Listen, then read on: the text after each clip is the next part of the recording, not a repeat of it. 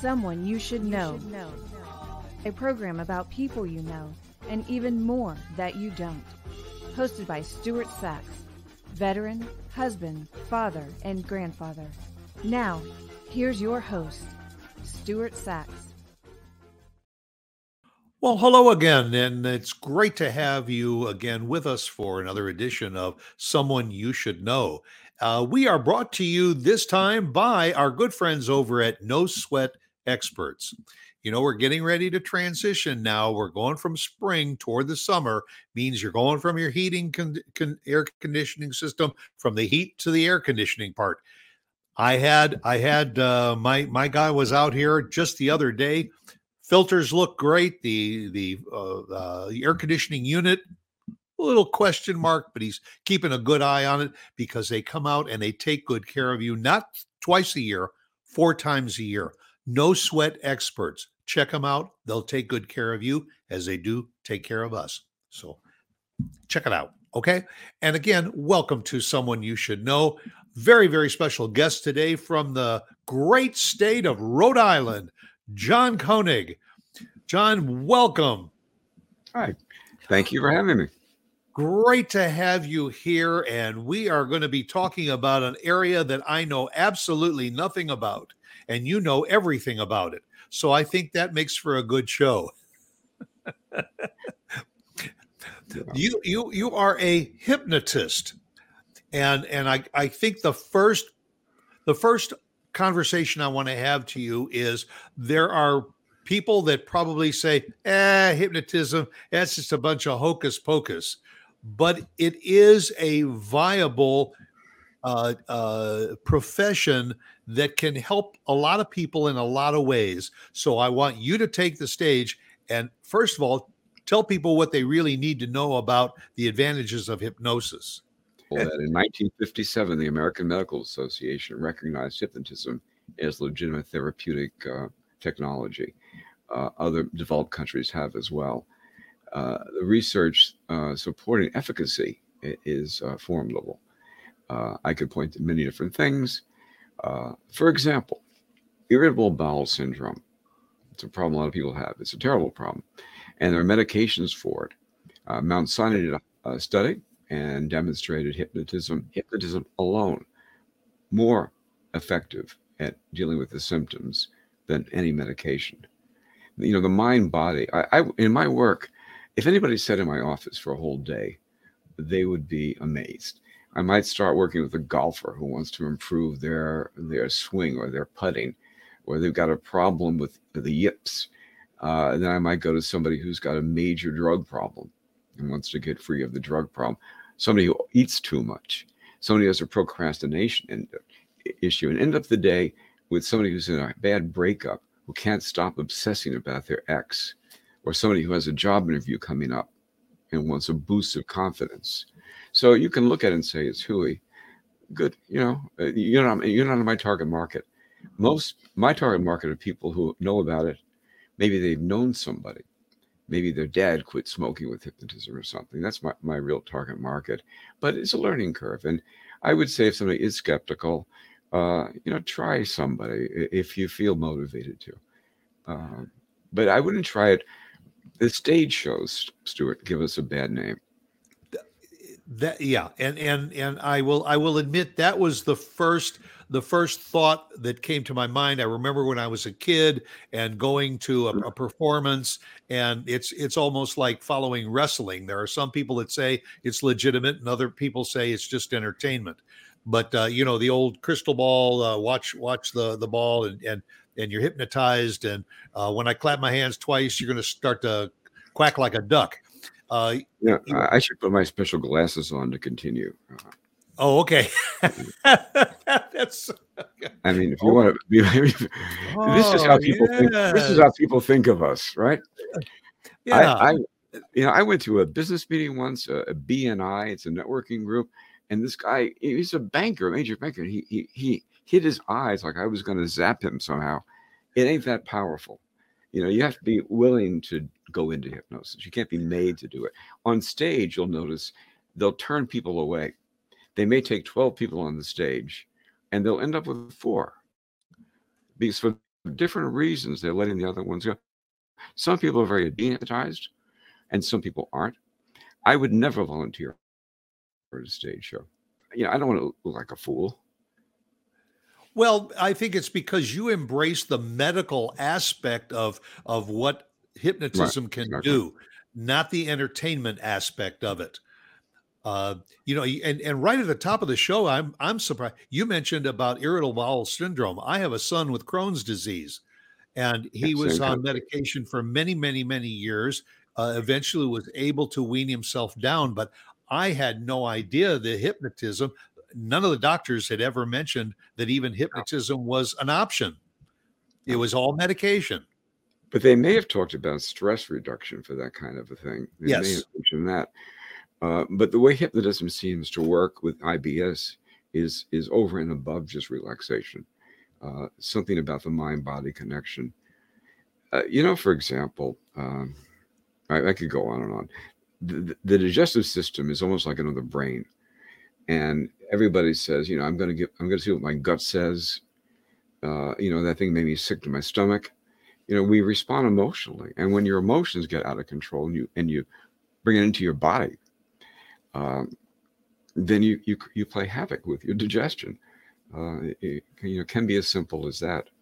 Um, I, at any rate, the one area that I think really more people can identify with is how hypnotism has really grown for people that want to give up smoking or give up yes. something that they are, addicted to, if you will, be it alcohol or tobacco or what. And that form of hypnosis as therapy really goes back quite a way, doesn't it? Well, yeah, depends on how you want to. You can go back if you want to Egypt. Most people, Wow. modern hypnotism starts in the 18th century with Anton Mesmer, uh, who started doing it. He had a weird idea about what caused it, but James Braid, a Scottish physician, really began modern hypnotism in the early 19th century. Um, but it goes down these two tracks. Mesmer was flamboyant and theatrical, so even though he was doing medical type things, it was like magic.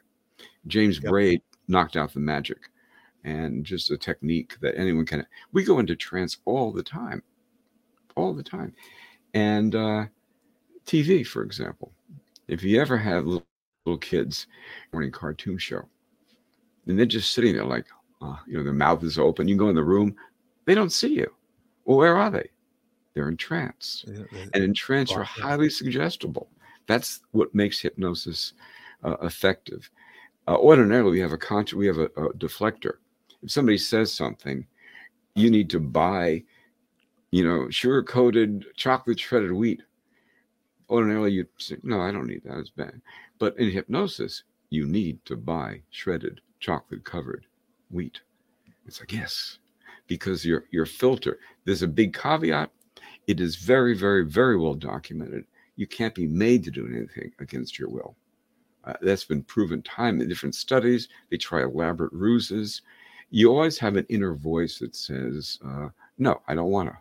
If you watch a stage show, over the years, I've dehypnotized a few people, women, who went to one of these stage shows, and the hypnotist on stage had them do something embarrassing. And one of them, she'd been molested as a child. And now she's on the stage, and he says, you're a stripper, in front of 150 people. And it flipped her out. My malpractice insurance doesn't allow me to do stage work for that kind of reason. You never know what you're going to bump into. And Right. And the intention is entertainment, not healing. Oh, smoking. I have an 85% success rate, and that's a 6-month statistic. I've tracked it for years. The average success rate is between 5 and 7% of serious attempts to quit smoking. And I'm not going to claim full credit. People come to me. We have detailed conversations about why they want to do it, what's important, where the triggers are, and then I do it in 3 sessions. The first to get them ready to, the second is the quit day, and the third is the fall. I've been doing this for years, and I see miracles. There are people alive today because they didn't look at hypnosis and say that's hocus pocus. They said, I want to find somebody and I want to get these cigarettes out of my life. Well, and that brings up a point, that person that gives up smoking, and they go out and they get patches that they wear on their arm, and that's Yeah. supposed to emit some kind of chemical into the bloodstream to do. Some people say that's hocus pocus, but so then why is it fair to say, well, but hypnosis is hocus pocus? If hypnosis is a remedy means of getting you to stop smoking, then why wouldn't people want to consider it? Do you find that there still is resistance, though, to that? Yeah. I've been doing this full time since '98. And before then, it's something I did. It's either a hobby or in other forms. And I've noticed the resistance has declined over the years as people like I said, if you have a sister, brother, friend who went to a hypnotist and got results, you're going to look at it a whole different way.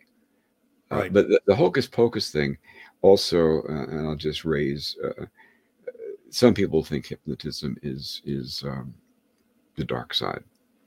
And I had a lady, and she came to me, and her pastor had warned her about it.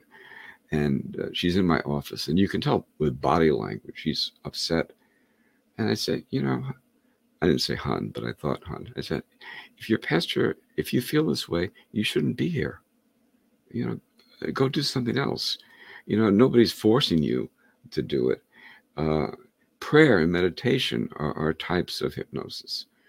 I was raised in the Catholic tradition where we're strong on rosary beads. If you're doing repetitive prayer over and over and over and over again, you're entering a state of trance. I was raised in a church with Gregorian chants. A lot of that stuff is you enter an altered state of mind.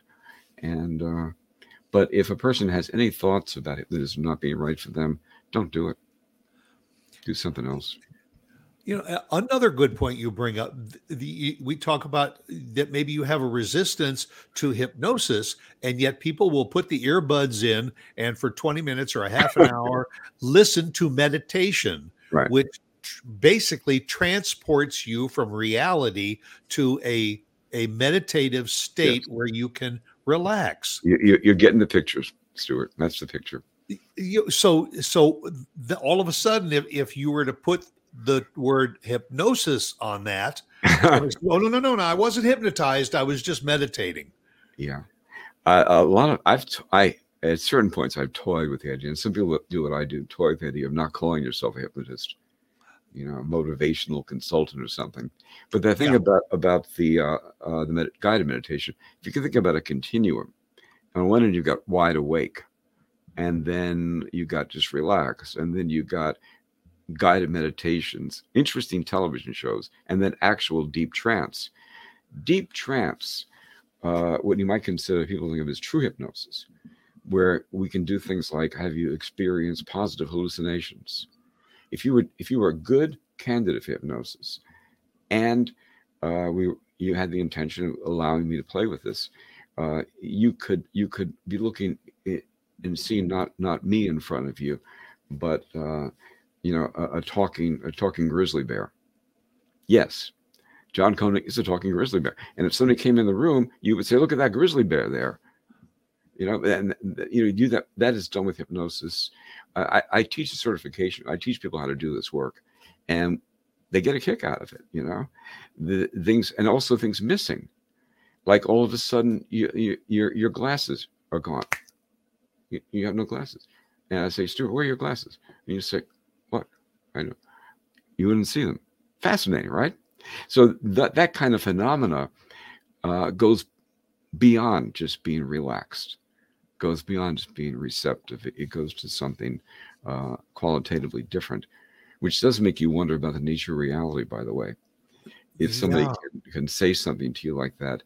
One of the things they said when James Braid introduced the word hypnotism in 1810 or something, he said he regretted it. He said he should have called it something like tight focus. that basically with hypnosis, you're focusing.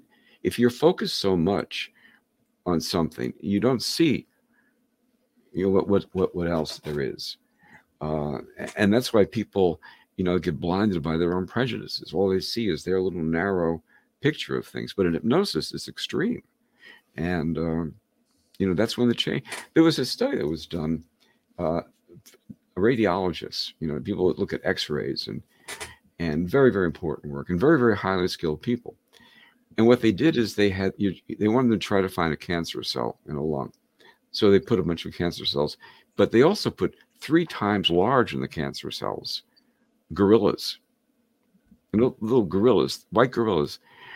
And the doctors didn't see the gorillas. They were looking for the cancer cells, literally not see them. And it tells you a lot about what it is to be human. Everybody, in my opinion, is prejudiced. We grow up and we the culture of download, and you get all these thoughts. Hypnotism is about untraining you. If you consider that we're all hypnotized, by the time we're 7 years old, we figured out, are people fundamentally friendly or not? Am I smart or handsome or good sports or whatever? By the time we're 7, 8, any child psychology will tell you that. So we go around with this belief structure about who you are in the world, who other people are. And hypnotism, a smoker comes to me and they think they can't stop. They'll tell you, I can't stop. Well, really? Yeah, they can't stop. I get that they think they can't stop. As soon as they know that they can stop, everything changes. Simple as that. It's a reframe, it's called. Well, in that case, the first thing the smoker has to say is, I can't stop, but I want to stop. Yes. So I need to try something. Maybe I've already tried 5 things and now I need to try something else. And this is that something else. Yes. But the first thing you have, am I right? You have to be willing to say, I will give this an honest go, because if it works, hey, I've become a new me. Exactly. And usually, often they just can't stand the consequences. They can't stand waking up with phlegm or the grief or the money. Although, frankly, to tell you the truth, in my career, I don't know, I've done thousands of people. I had one person who quit smoking only for the money. She was Social Security only, and she was in pharmacy parking lot. She had enough money for either her heart medication or a pack of Marlboros. And she walked out with the Marlboros and said in her car, tears rolling down. She's the only one. If you have a heroin addict or a crack addict, and they can't afford the rent, they'll live in the crack house. Yeah. Smokers are like that. Yeah. And I think, in my case, I'm about getting this close to trying hypnosis for an eating disorder. I just have difficulty pushing the plate away or cutting the portions down, and all. And I know that hypnosis is usually is very, very often used for overeaters. Right. And I don't understand really why more people don't consider hypnosis over the cost of medication, because medication as a way to try to beat some kind of an addiction, sometimes can end up being far more expensive than hypnosis. Yeah. And less effective. But on the other hand, though, it seems to be automatic. Even though not everybody responds to medication, it seems that way. And as Americans, we like what we want when we want it without any effort. And the other thing about hypnotism is that, there's variability. There's the practitioner you work with. There's your state of mind that day. There's a whole bunch of different factors. Plus your ability to be hypnotized. And it varies. There's a normal curve. Some people are very, very adept at it. And some people are very, very resistant. So it's easier to pop a pill than it is to call me. Now, over the years, I mean, certainly COVID has affected all of us in to one degree or another.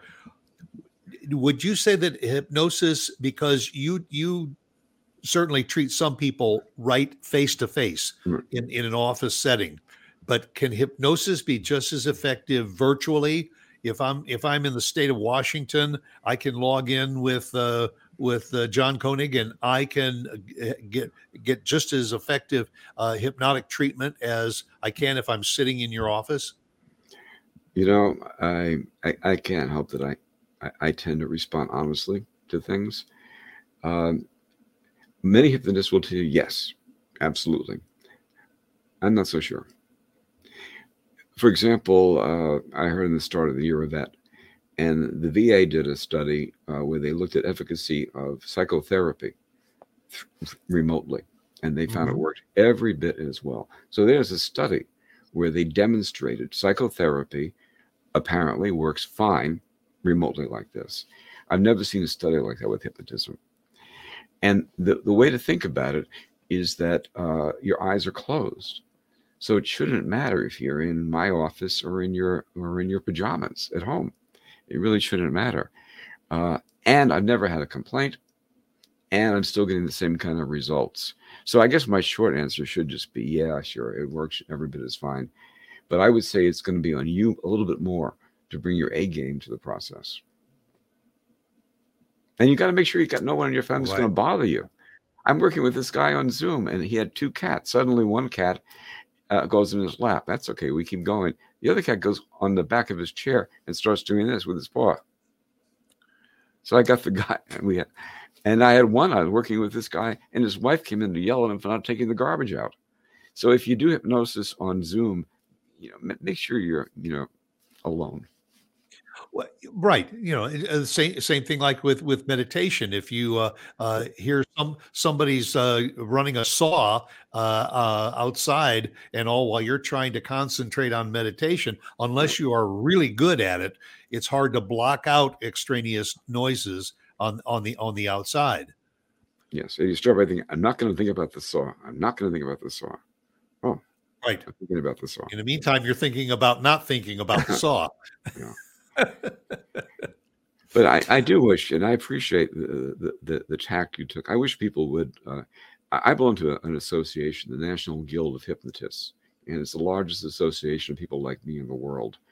They were founded in the early 50s, and their mission is that hypnotism, going to a hypnotist should be as routine as going to any other professional.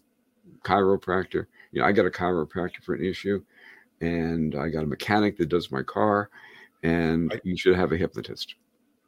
And I got people who've used me like that for years, sometimes for business things, personal. I tend to go through families where I work with one person and I end up working with everybody at some point with different issues. But for some people, I'm the go-to when they run into an issue. I had a call like that this morning where a guy I've worked with off and on for 6-7 years has a new problem, but he knows he can come to me and we'll work it out. All right, let me ask you this. Is there any association with a hypnotic state and a person who is a quote unquote medium? Yeah, that's not really an area I know too much about. I assume that a medium goes into some kind of a trance. So well, yeah, I assume that they do some kind of a trance. I'm not a medium. I have no psychic ability whatsoever. And I believe some people genuinely do. I don't happen to be one of them.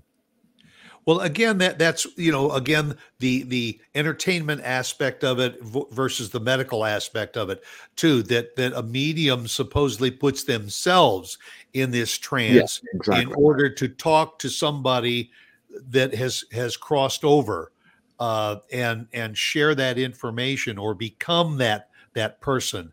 But is it fair to say that whatever position or trance they put themselves in is hypnosis, or it is something else?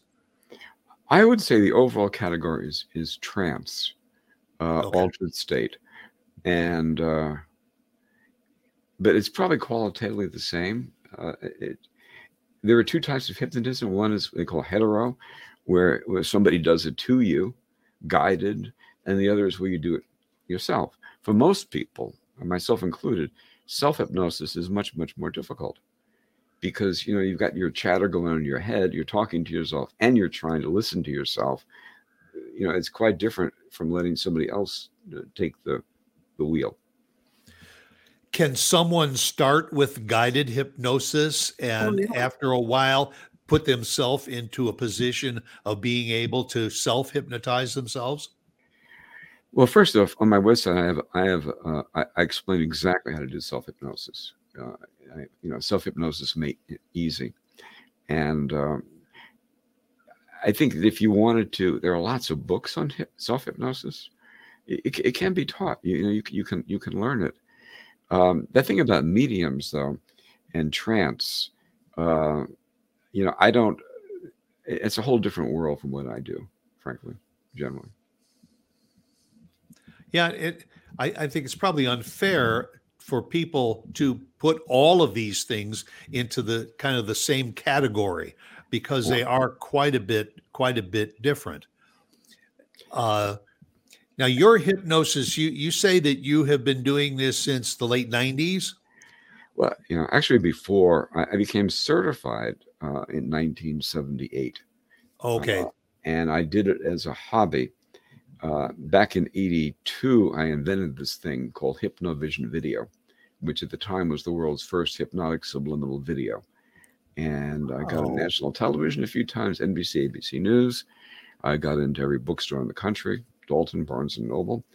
Doubleday Catalog commissioned me to do an audio series for them. It was a really big deal. And I had quit work. I had been an ad guy, and I quit work. And I was selling to video stores. And anyway, bottom line is that didn't turn out business-wise as well as I hoped it would. And I was amazed. I thought, how do you get on national television and not get phenomenally rich? Well, the answer is it's possible. I proved it. Well, we're going to be scrolling your website across the screen so people can drop in and learn a little bit more about what John Koenig does. But there's another aspect to John Koenig that I find very, very fascinating, and that is your exploration of previous lives. And you have a book that is titled, the core title is my autobiographies. But keep in mind, folks, that it's a plural word, not my autobiography. This is autobiographies, and I want you to explain why there is an S on the end of the word autobiography. Well, for many years, I've been interested in past life exploration for myself, and I never advertised it. I never talked about it with clients, but over the years, people would ask me would I do it with them. Everyone I ever worked with like that got great results. But I was dependent on medical referrals for my clients, for weight issues. I get a lot of psychiatric referrals for certain types of issues. And I didn't want people to think I was as weird as I am. But I'm 74 years old, Stuart. I don't care anymore. So I really don't.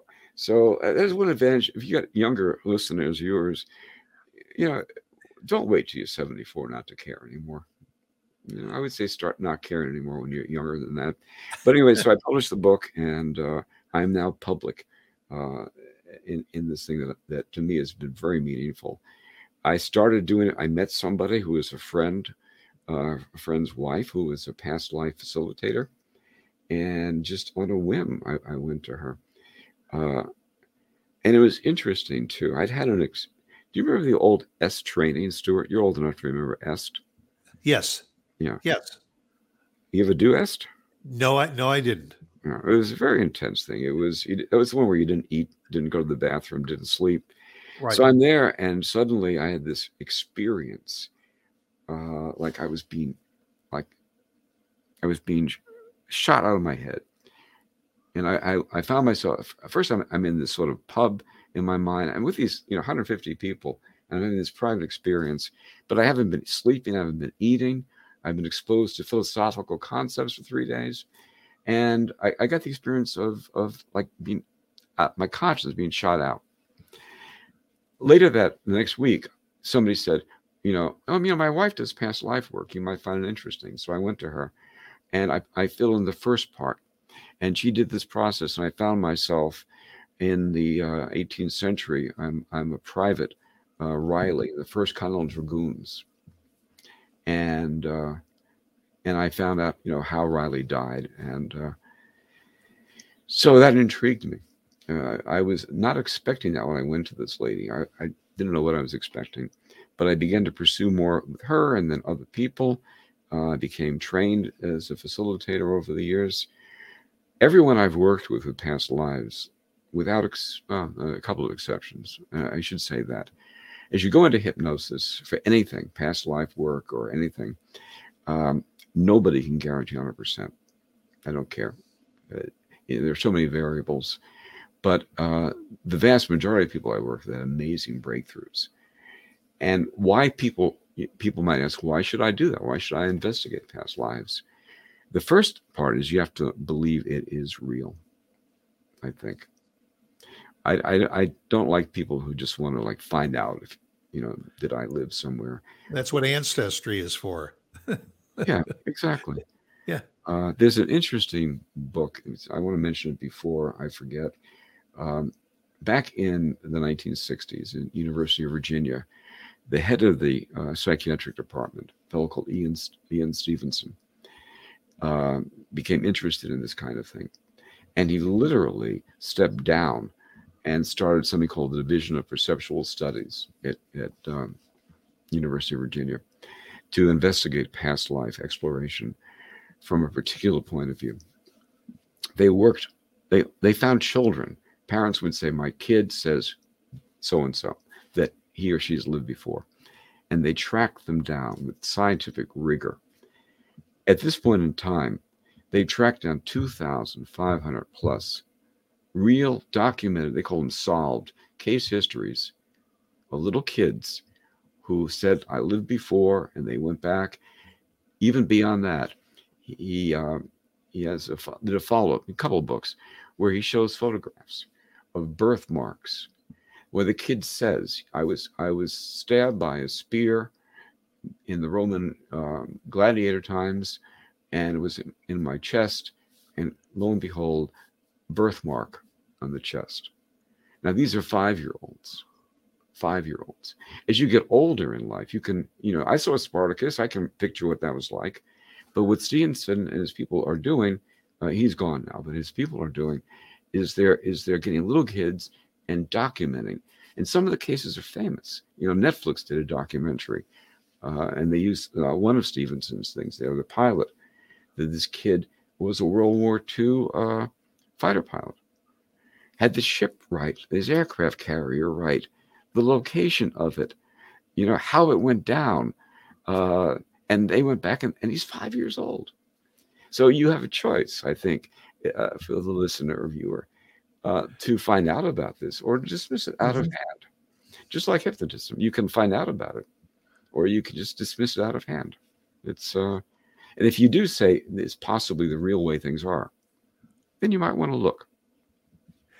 Now, is the same thing true about looking forward, about an afterlife? That when we are gone from this lifetime, that there is a life after life? Yes, and there are a lot of books about that as well. I've done less in Tibetan Buddhism. They call it the bardo, where you die in between lives. You're in heaven essentially. Everything ultimately is about God when all is said and done. It doesn't matter your take on it. It's all about soul and God and right. But they have to live. People will argue about their opinions about it. I try not to do that. Because I've had a few experiences of being there, And that's the thing, by the way, of past life exploration. We talked about mediums a little while ago, and I've worked with people over the years who said, a medium told me I was in the French Revolution. I feel a great affinity for France. Well, that is very different from to go back.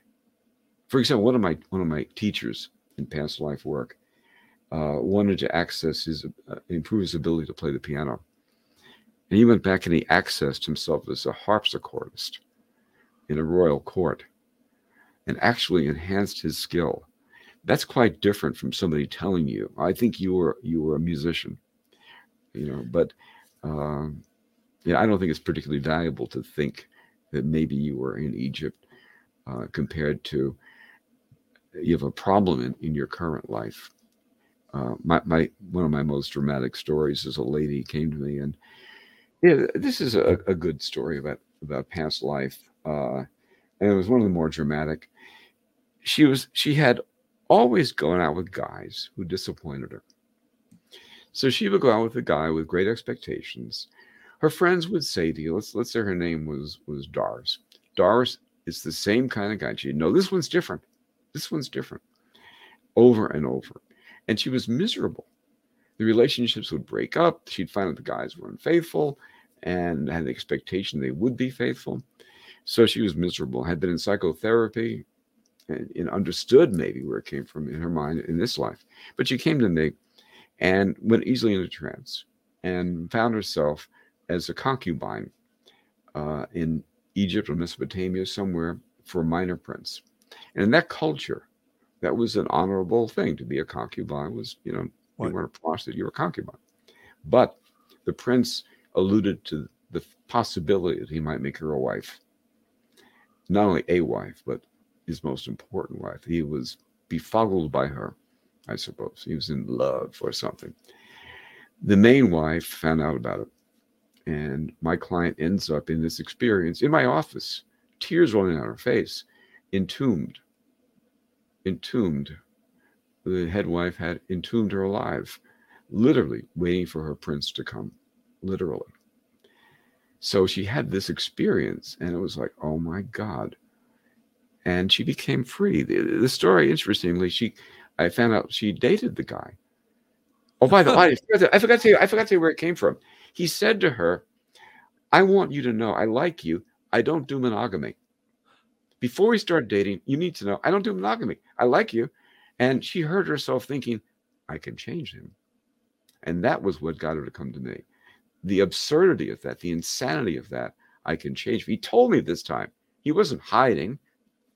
So that is a good story. And she dated him anyway, without expectation, and broke through. By the way, I'm going to say this. I don't know if she really was a concubine in ancient Egypt. She doesn't really know either. She knows she had a vivid, powerful experience of it. Whether her subconscious mind manufactured it for healing or it was true, I'm not even sure that matters that much. Fascinating story. Yeah. I can't let you get away from this show without doing a complete 180 and asking you to tell us how you came to developing a slogan for the state of Rhode Island. Yeah. That, your whole career is in hypnosis and everything, but you became world famous for a slogan about the state of Rhode Island. For a short time. Yeah. Yeah. Thank you. I'm from New York, and I had worked in advertising in New York. I wrote commercials for things like Dunkin' Hines Cakes, the stock exchange, sure. Crisco shortening. And anyway, so I end up in Rhode Island, and I'm working in an agency here, which is defunct now, and they had as a client the state of Rhode Island. And we had a problem here in Rhode Island. They had research that showed we were depressed. They actually had research. Massachusetts was the mass miracle. They were doing great economically. Connecticut is loaded, rich. Our little state is working class, filled with crime, political corruption. The mob was big here in the government. and we were depressed. So the state of Rhode Island decided they would put $30,000 against a slogan, and they would do a commercial, lean on people to get PSAs for free, and I got the assignment, and I had as a little kid, I used to look at Rhode Island on a map with the ruler. How is it so small? It's as small as like a county in Texas. Yeah. And so I had that thought. I came here and I looked around and I said, it's as big as anywhere in the world. It's as big as you want it to be. And that's the biggest little state in the Union came in, and then some friends, a colleague, did a song about it, and it became a big deal here. But the thinking of it, you're as big as you want to be. You really are, and you can choose to be small, or you can choose, like Stuart Sax, to have your own talk show, for example. Yeah, and make it as important or unimportant as you want it to be. Yeah. So you developed the biggest little state in the Union. Yeah. It was a fun time. I think that's well, John, I can't thank you enough for taking time out of your very busy schedule and all to share some of your thoughts about hypnosis and about the things that you do. And again, folks, the website is scrolling on the screen right now. Jot it down. Right down there. There it is. Right there. Possibilities.nu. And my book, Amazon.com. Yeah, check out the book, My Autobiographies, An Introduction to the Past Life Exploration for Personal and Spiritual Growth. Possibilities. It's fascinating. I think the book cover says a lot too. And look at that low price, 99 cents right now. It actually is on sale right now. How good is that? Yeah. So buy a half a dozen and share it with your friends. Yeah. Well, Anyway. John, thank you very, very much. I use an old quotation to end my show. I say, be yourself because everyone else is already taken. That's a great slogan. Why not? And yes, very, very meaningful. And so that will do it for another edition of Someone You Should Know with a very special guest, John Koenig. Thank you very, very much, my friend. Thank you, Stuart. I really enjoyed meeting you, and thank you for having me.